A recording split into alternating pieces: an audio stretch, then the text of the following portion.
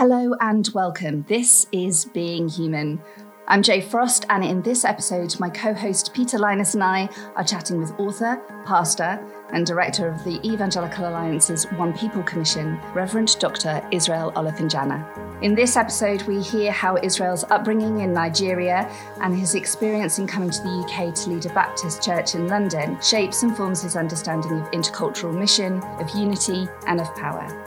We hear about his passion around climate justice, of his concern for mental health care for people of colour, and his commitment to see the church in the UK united across ethnic and cultural divides. I hope you enjoyed this conversation as much as we did.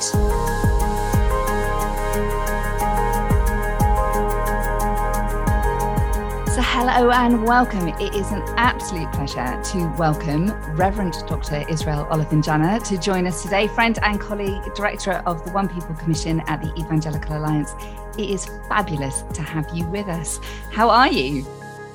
Thank you very much, Jo. It's a pleasure to be here, and I'm looking forward to the conversation. So you are currently director at the One People Commission, OPC for short, former Baptist pastor, author, academic, theologian.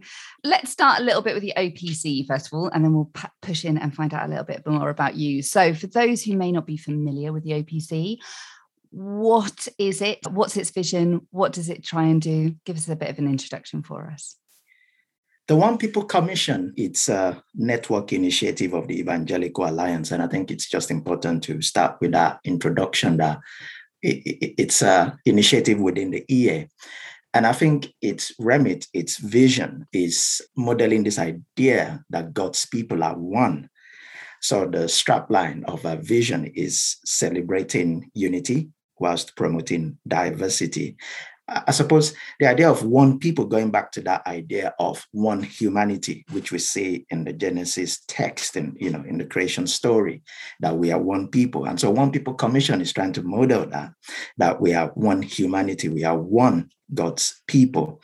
But then following on from there, one people of God speaking with one voice into various issues, whether advocacy issues, mission, other things that are related to church and society, but also specifically in terms of mission, Missio Dei, God's commission, speaking into the Great Commission in terms of making disciples of our nation. So that is the One People Commission network. And I think coming in, what I've been trying to do is to continue to promote unity. And then the idea of integration. We help local churches in terms of being multi-ethnic, multicultural, but also the idea around justice, so unity, integration, to see how we can continue to unpack some of that in today's context. Amazing. And so that's the vision of the OPC, but and that's the story, but that reflects very much your own story as well. Tell us a little bit about who you are, where you come from, what drives you, what passions do you have? Thanks. So I'm from Nigeria, and I think since becoming a Christian, I've always have a passion for, cross-cultural mission. I remember growing up, studying university, studying religious studies, and being part of the Christian Union at university. I was very much interested in this idea of interdenominational Christians, coming together and fellowshipping. And I think that became a seedbed of working cross-culturally. So I've always been passionate about that. And then when the opportunity came to come to the UK as, what today people are called reverse missionary. So I was sent by my Pentecostal church in Nigeria. And the idea was to plant a church here in the UK. And I kind of reflect, if I plant this church, it will be a Nigerian church. Of course, there's nothing wrong with having a Nigerian church. Some people are called to do that for certain reasons, which can be explained some other time. But I think I felt God calling me to the UK was to come and model something different, something about his intercultural kingdom. So I abandoned the church plant and decided to look for an English church in Lewisham in London, and found a Baptist church where it became my home and became my place where I intend to understand the dynamics of a multicultural church. And I'm so pleased for that experience because it really shaped some of my thoughts today in terms of what it means to relate with different people in a local space. And also my marriage is intercultural. So that has always been my journey. of working in intercultural, cross-cultural spaces, either through ministry or even family in that sense. So I've always been passionate about that. So it's no surprise that something like the One People Commission appeals to me now, currently leading that, because that speaks into that as well. So it's great, Israel, to hear some of your journey, and we're going to come back to that in a moment. But I'd love to ask you about then what it means to you. What's the greatest gift for you being Nigerian? Wow, being Nigerian. I suppose, let me start with a little bit of deconstructing that question, if I may. When we talk about Nigeria today, I think, first of all, even the term in itself, when we say it's a colonial project in the sense that Nigeria was something put together by the British government. And so I see myself more as a Yoruba person. That is one of the tribes in Nigeria, one of the many tribes in Nigeria, which is southwestern Nigeria. And I suppose one of the things that is unique and the perspective being a Nigerian or a Yoruba in this instance is that because the culture was not directly influenced by the Enlightenment worldview. Of course, there were some benefits like tropical medicine and some other aspects, but it wasn't largely affected. So what that simply means is the way I think is not in kind of Enlightenment paradigms. It's not in terms of categorizing. My thinking is very different. It's holistic because of my worldview, because of being Yoruba, because of being Nigerian. And so that's one of the gifts of being Nigerian. But a second aspect of that is language. There is something about language, isn't it? Because I think the ability to be able to speak my own language and to be able to think as a Yoruba person, to speak Yoruba is quite powerful, because it simply means that there are some things I can think in Yoruba that don't necessarily translate into English. That is problematic in some sense because you're trying to find words and concepts to pass across to your audience. But also there is a way it affirms your cultural root, your idea of being human and rooted to a particular geopolitical space. So I think those two aspects, just for the sake of time, the idea of being a Yoruba person, but then also the idea of language. Because the next question we were going to ask you is around what it is to be British, the gift of being British. And I asked that as somebody in Northern Ireland. We're celebrating, marking, commemorating, or commiserating, depending on where you come from. In my context, 100 years as a country.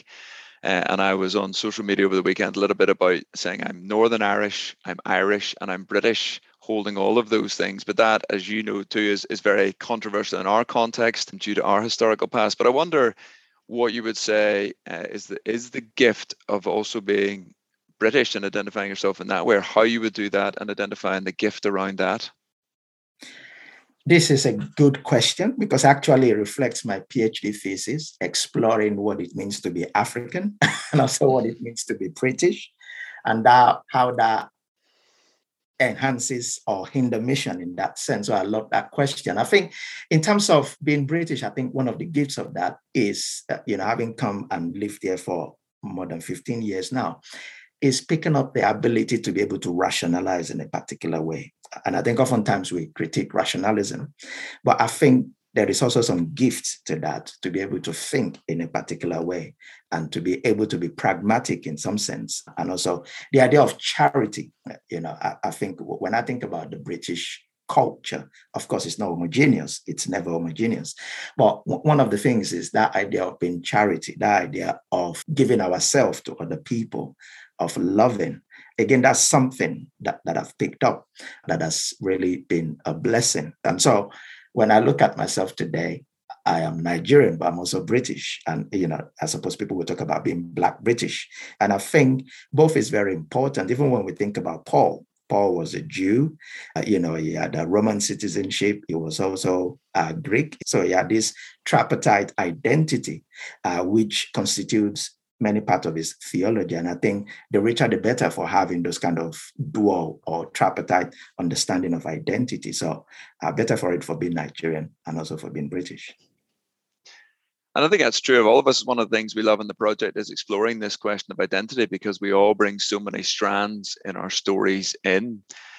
One of the things that you're working on, I know, in Evangelical Alliance is around climate change, climate justice, creation care. And I know it's a project that kind of goes across the organization, but you've been driving that. So I'd love to understand a little bit, because I've heard you talk about this, how your own experiences as a child have informed some of your thinking. So could you say a little bit more about that? So I grew up in a part of Nigeria where flooding was a constant occurrence, and to the extent that I actually thought flooding was just normal. I remember walking to secondary school, walking there and back, it would be heavily pouring and we would be playing in it. Businesses being devastated, bridges being torn apart, and various things happening. We just thought it was normal. It was not until later, as I started studying sort of African theology, that I began to put one and two together to reflect that actually the flooding was as a result of the impact of the climate change, global warming that we now talk a lot about. And so that was sort of my entry point into this conversation. But what was interesting was that my Pentecostal church back then, whilst there was all this flooding, we were so preoccupied about making heaven. That was just what that's just the theology. And if it wasn't that, it was also the idea of prospering because of the economic situation and poverty. But also alongside that, I do remember myself and my sister, despite the fact that we didn't know what we were doing was being green, we planted tomatoes. We grow our own food in the front of our house. We had a poultry, where we collect eggs, sell eggs, make food from that and all that kind of stuff. So I was my first job was actually working on my mom's poultry, and didn't realize that all these habits were ideas of being green. And so they sowed those seeds. So that's been my entry point, but also studying it now, as well as working with organizations around relief and development, has also helped to continue that journey, which started back in Nigeria. So I find it interesting, especially when we talk about climate justice, creation care, environmentalism, lots of colours start popping up. So talk us a little bit through, in British culture, we do have quite a strong historical environmentalism and the green agenda. But where does the brown agenda fit in? What are some of the conversations, concerns, criticisms, moments for engagement around all these different agendas that are popping up?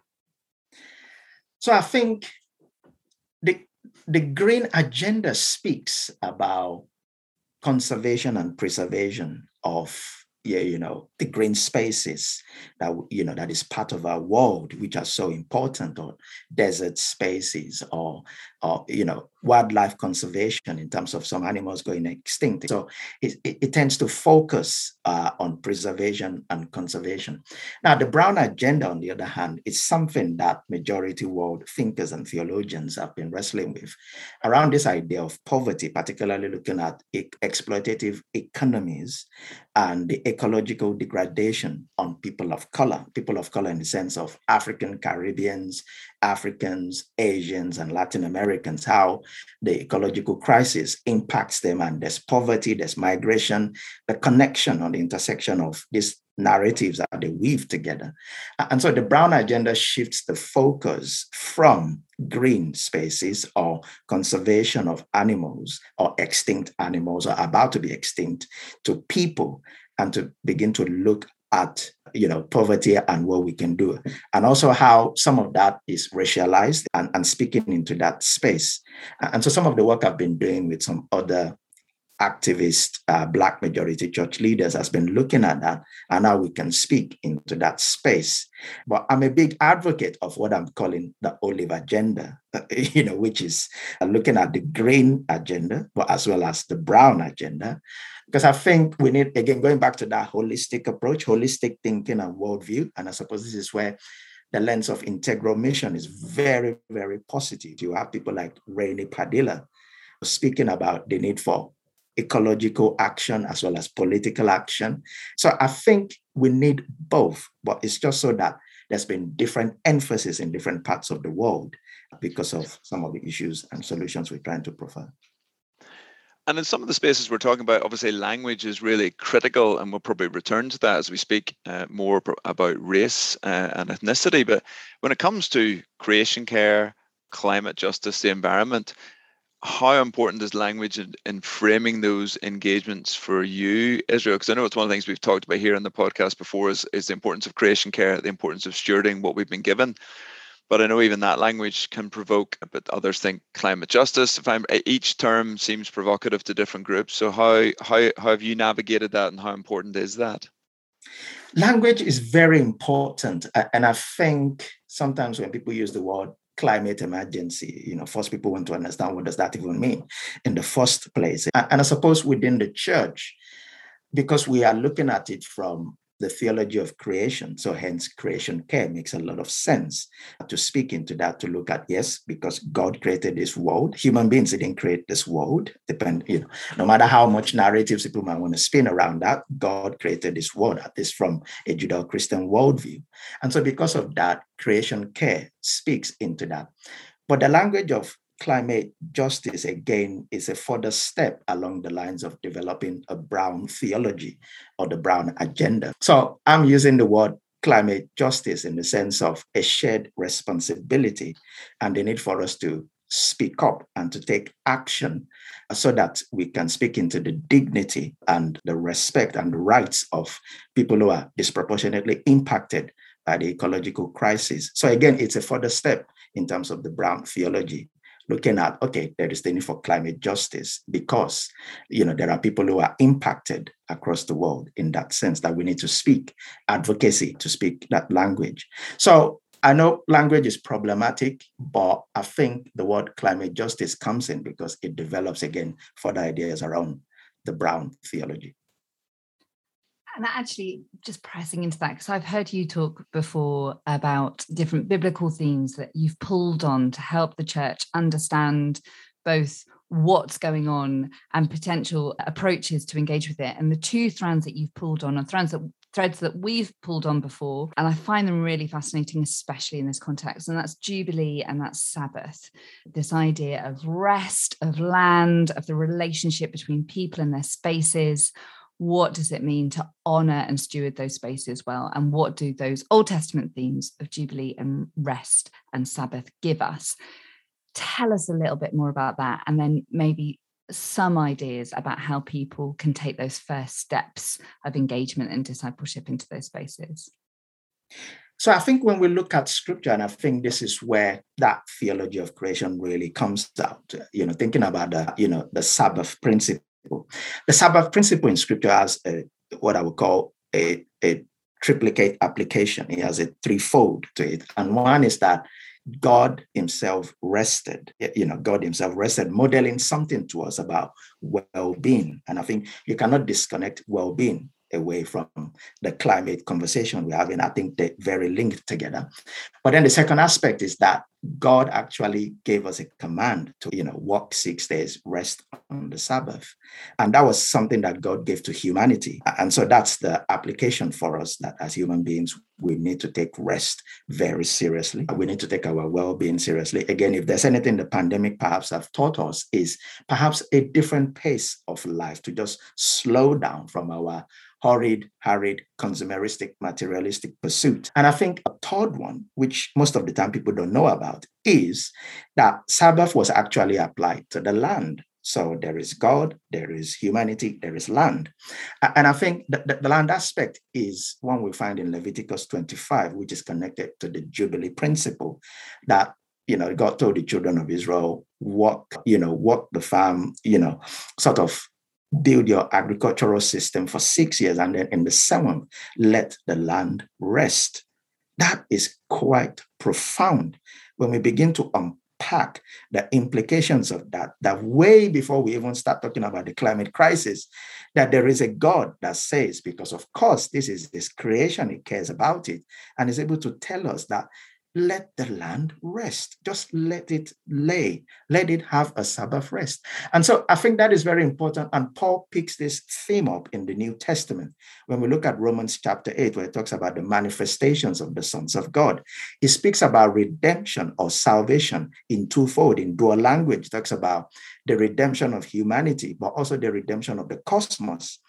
And I think when we begin to look at that, again, John pushes that further, the recreation of the heavens and the earth. So I think scripture is actually loaded in terms of how we can begin to combat the climate crisis that we face. And I think this is why, for us as Christians, understanding that theology of creation and how that runs through the various biblical texts is very key for today. Yeah, I want to totally echo that. And I think it's a huge missional area for us, a bridge building area. We should be passionate about creation. We should be passionate about the environment. I love those texts about letting the land lie. We talk about fallow land, sometimes about fields left. But there's a huge trust element there too, because not only you didn't plant anything and then you had to trust in God that crops would grow naturally during that year. That was for people, but also for the animals. As you said, you let your fields lie open, let the animals in. And I think it's so easy to kind of skip past those verses and those texts. So thank you for reminding us. How does this land, I mean, the question is, how does this land personally for you? What does it look like? What are the steps you're taking? And I said, I'm going to push you a little because I know you're a man who loves his cars. Like, what does this look like? And I'm a man who has to fly to work sometimes. So we all have to own some personal responsibility. There's some tough choices.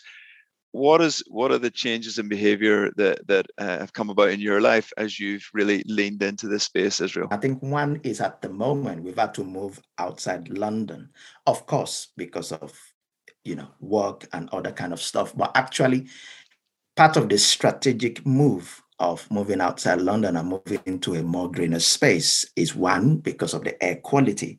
The air quality in London is becoming very toxic, especially Southeast London, where I was living before. And so moving out has been a strategic decision in that sense. And one might say, oh, well, moving out of London, is that sacrificial? Yes, in some sense, depending on where you come from. And moving to a place where you become a minority from being a majority, it's very sacrificial in my context. And I suppose the other things I'm beginning to do more is because of the space we are now in, which is more green, allows for more cycling, allows for more walking. And also, this might sound a bit trivial, but some of the other lifestyle which touches on African spirituality is living a fasted life. What that looks like in practice is a slower pace of life and recognizing the fact that, again, coming from that thought of, that African worldview or Yoruba thinking or Nigerian thinking around holistic thinking, but also in terms of a communal living, understanding that whatever we do has repercussions on this earth. And so trying to play my part of not consuming too much in terms of food. Of course, I love my food. You guys know me, I love my food. So I don't mess about with it. But I'm also conscious of the fact that there are parts of the world where people just don't have that. People go through their beans. People go through other people's bins to get food. So again, that's something that it's very important. So taking a different pace of life, but consuming less and sort of, think because of the other and because of other people and because of our community of people, in the sense that we all have a part to play. I'm just trying to play my own part in that sense.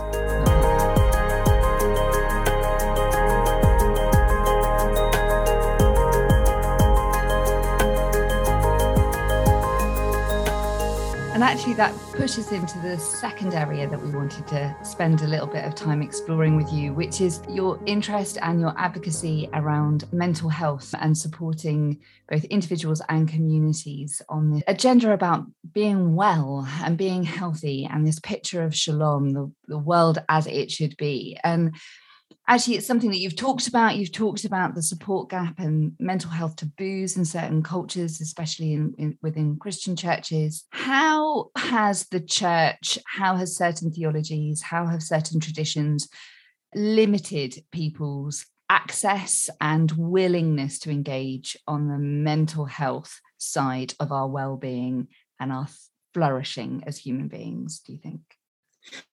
So I believe God can heal, but there are times that healing takes a different process. There are times that healing, is instantaneous. It can happen quick, but there are times it's gradual. It requires process. It requires going on a journey. It requires relationship. And I think maybe that's why when we even look at scripture, there are times when Jesus' healing have a spiritual dimension to it, but as well as a social dimension, especially, when he heals people that, as it were ostracized from society. Healing them means that they can be integrated back into community. If we transpose that into our context today, I think mental health issues that comes in various shapes and forms, whether it's depression, anxiety, loneliness. And I think as much as the Pentecostal in me, we want people to be healed of those things immediately.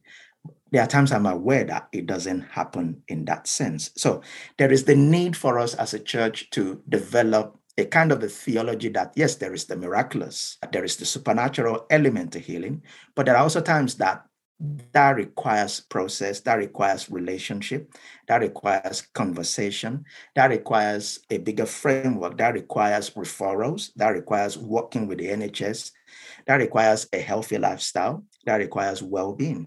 So there are several aspects to it. And I think we need that in our theology today. When Job lost his family, what I like about that story, even though it's sad because he lost his entire family, but his friends sat with him for almost 7 days, not saying anything.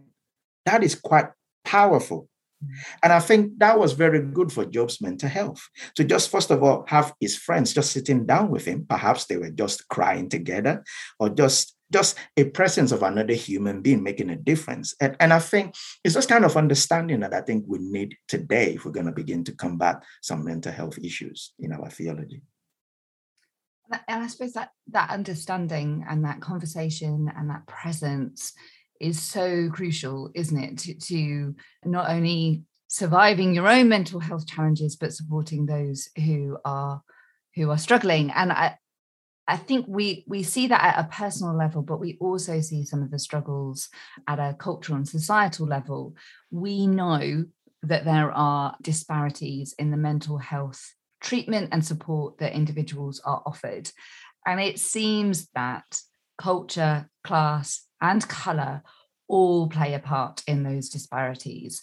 How do you see power and positioning affecting how people receive support and treatment for mental health? I think it's very crucial because we are speaking right to the heart of the discourse around mental health, and in some cases you could say racial justice, but of course that's not the only category you can talk about. You can talk about women and mental health, class and mental health, and the list goes on. But just to come back to racial justice and mental health, I think there is a conversation that society is having that I think the church is even far behind, if I may be so bold, in the sense that there are conversations that people of color are having, in terms of society around mental health, that the church is actually only beginning to pick up. And the reason is because people are having conversations around their mental health in spaces that they want it to be safe. Let's just be honest, safe spaces where they can articulate what their concerns is, or maybe how something was diagnosed or not diagnosed, what was said or was not, what wasn't said. I mean, to give a very blunt example, just to help people understand what I'm talking about. There was a time I was chatting with a medical doctor, and some of the stuff he said was really, really appalling, to the effect that he said, it was just like a casual comment that, African Caribbean, they always complain about this hurts me, that hurts me, this and that. And you kind of think, okay, I can see why we have this problem, in the sense that, because if you have an attitude like that, you think, okay, well, certain kind of people, they complain all the time, but you can't really diagnose what the problem is. Then what that simply tells me is that then it means people will find spaces where they can talk about these things and not necessarily maybe want to go to the main system or the main institution. So, and I think when we bring that to the church, again, I've been in conversations where people think it's difficult to have these conversations in our churches because they feel there's a lack of understanding around it. So I think we have some issues that needs to be addressed, but I think the church is positioned to be able to have what I'm calling intercultural safe spaces, to be able to have some of this conversation. But I think for that to happen, we need to go on a journey, one, to understand mental health and how that relates to racial justice, and then begin to work from there and creating safe spaces to have some of this conversation. So Israel, I want to keep pursuing that a little bit because you mentioned racial justice a couple of times, and I know that's part of your brief within Evangelical Alliance. But I guess, what do you mean by that phrase? Because it's a phrase some might be familiar with, but others might have different understandings of what even that phrase means. So I used to term racial justice in the sense of strategic thinking and action to combat or to tackle institutional, cultural, and personal racism that dehumanizes people of color who are created in God's image. So I use it in that sense. So it's sort of, there is the institutional level, but there is also the cultural, but then there is the personal. But whatever forms it is challenging it because it dehumanizes people who are created in God's image. Again, speaking to the idea of being human, because we are all created in God's image. And if racism dehumanizes, then I think we need efforts to help us tackle some of the injustices so that people can feel human and feel part of society. So, and I think my part of my brief as the director of One People Commission, as you rightly noted, Peter, was to begin to advocate and speak in terms of racial justice. What I'm actually referring to precisely more as intercultural justice, because again, the idea of racial justice sometimes lends itself to a kind of a black and white type racism, which is the overt one or the one that historically people know. But Chinese people, South Korean people, Latin American, South Asian experience some form of discrimination. And in fact, I think during the pandemic, a lot of people were categorized as Chinese, even though some might be Vietnamese, some might be Malaysian. There was a rise in in Asian racism during the pandemic. And again, that's something that we haven't really been speaking into. So hence the word intercultural justice, to begin to address various forms within different communities, not just only black and white. And you've obviously mentioned there in passing the pandemic as well. And obviously, this is the context that we're sitting in. And during that time, we've had these very significant events around George Floyd, and then some of the conversations that have followed on from that. And we're obviously based in the UK, but we have this challenge of the influence of the US, and sometimes positive and sometimes negative. Some of the conversations seem to have shifted, critical race theory and some of these ideas coming up. And you and I have had conversations around that. I mean, that's probably a thing that would divide our listeners between those who know what it means and those who don't, those who've had an interest. And it's all that they talk about. Some are like, what is that even about? I guess part of the question is like, how helpful are some of these US conversations? How much are they helping move the conversation forward? In what way do we uniquely engage them in a UK context? I think it's important to understand that the context in the United States is very different from the British scene. Because I think in the United States, the context was, first of all, conquest. We talk about the Native Americans, the indigenous people. And then, of course, there is the enslavement of African Americans, and which leads to segregation and racial discrimination, which continues today. So the context is different. In the European British context, it is more about, and Europe's involvement in the transatlantic slave trade, and later the colonization of Africa and Asia and other parts of the world. So the context is different, but I suppose here is where we need to begin to untie some of the knots. So because of some of that challenge and the difference, so critical race theory, of course, emerged because of that context that I've just painted. It emerged in a vacuum where it was almost as if there was no social theory that has the interest of colored people at heart. And critical race theory was trying to speak into that space to say, actually, we are human. So we need justice. We need legal justice. I'm not saying everything about critical race theory is fantastic, but I'm just saying that there is a context in which it exists. But I think what we need to do in the UK, here is my summation. Yes, the US is different from the UK. But one thing that US have managed to do that I think we haven't done well in the UK is this. US is having that conversation, despite the fact that they're not getting it right. That conversation is out there. They are having it and they are talking about it. So you can talk about race, you can talk about identity. in the UK, there is something about British sensibilities that doesn't want to talk about race. And I think that's something we have to really work out. Why? Yeah. Is it because it's a subject that we see as a taboo? Is it because it's uncomfortable?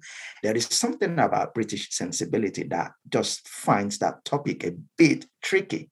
But I think we need to have that conversation, because if we don't, I think what will happen is this event or whatever triggers it will come round every now and then. If it's not the Windrush scandal, it will be Asian racism, or there will be something else that will bring the conversation. It will be the football thing. So I think we need to find ways to have that conversation, despite the fact that our context is different. And I think that's something we have to do. I love that question around why are we silent?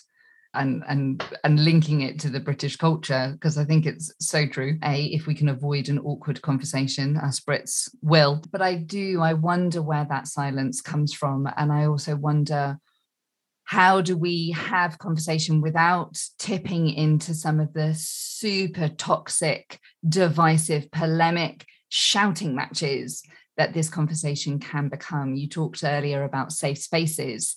But often safe spaces are places where you can be heard because everybody in that space agrees with you already. And I wonder what reconciliation between different perspectives, different experiences, different cultures can look like. Have you seen anyone or anywhere starting to have those sort of conversations? Are there any models out there that we should look to?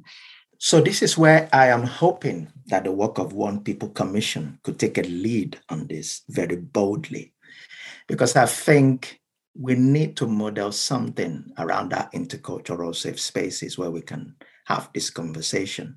To use the wisdom from Bishop Tedroy Powell, who is the current National Overseer of the Church of God of Prophecy, in a conversation we had, and I'm sure he wouldn't mind me saying this, he said he thinks that where the church is now, church needs to be like Paul, kind of advocating and mediating between Philemon and Onesimus. That text, that just one chapter of the letter to Philemon written by Paul addressing slavery, a domestic slave that ran away. We need church today, our churches today, to be able to be like Paul, to mediate, to advocate, to bring about reconciliation. How can we talk together around this so that we are not shouting or shouting over each other, or whose voice is loudest? And I think we need to go on a restorative justice path. And I think this is where the idea of justice in Scripture is quite powerful. I've been studying the words for justice in Scripture. In the Old Testament, there are 3 words. There is Hesed, which is mercy. There is Zedek, which is righteousness, and there is Mishpat, which is justice. And when you look at that, they're kind of holistic again. And so it's no surprise that Micah will talk about, what does the Lord require of you? To act justly, to love mercy, and to walk humbly. We need those 3 together. We need to act justly, we need to love mercy, and we need to walk humbly. This road requires humility. And I think character is very key in this. In the New Testament, the 3 words that describes justice, again, is that idea of righteousness in the Greek, which is dikaiosyne. And then there is forgiveness, which is at the heart of the cross itself, which again brings reconciliation. So I think that is the path for restorative justice. And that is the path for conversation that I think it's important for us to have today. I am hoping the OPC can be positioned to take a lead on this conversation. But where I'm seeing some of this happening at the moment, I've seen some conversations happening that are safe spaces, but not loads. Perhaps 1 or 2. I've seen some taking place within the context of churches together in England, and CTBI, but not loads. We need more of these safe spaces so that we can have this conversation, because it's very important, and we can have restorative justice. So I know we were chatting beforehand, and I asked what you said was a slightly controversial question in comment. As a unity movement, are we moving towards a place where you don't need an OPC? But I guess to broaden that, how do we get to places where trying to land as practically again as possible in those safer spaces. Language, I mean, we've changed our language, I think, internally at times. It felt like it was Black majority churches, Black and ethnic minority, people of color. I mean, sometimes those of us, even in conversations, aren't sure what's the best language to use, what's appropriate. Is it race? Is it ethnicity? How do where do people go to look for some of those resources? What are some of the most practical ways we can land as we come into the end of our conversation together, Israel?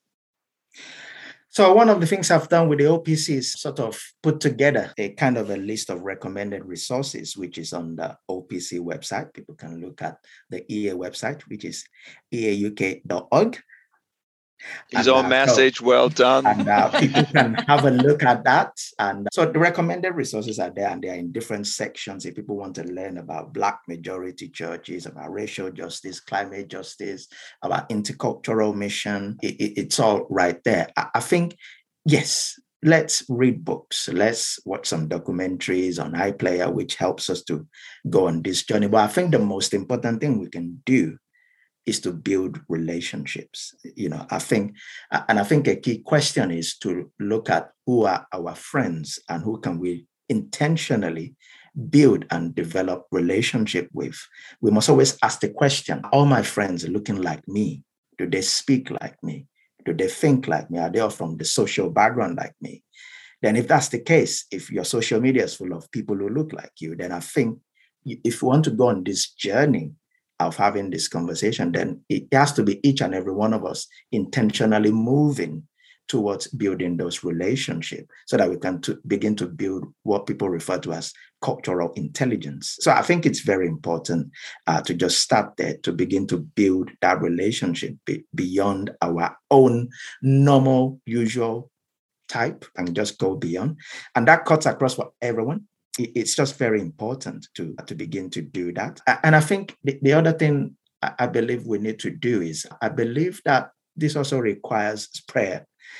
Even though it's not often mentioned, but I am a big advocate that as we continue to have this difficult conversation, it requires spiritual warfare. It requires a lot. So I think I'm putting prayers on the table. And there is something about praying together that breaks down barriers. And so when I see people organizing prayers that bring different people together, I applaud that, because I think that is quite strategic again and quite important. So I would say prayers is very important in that sense. And lastly, I would say we all just need to be humble about this.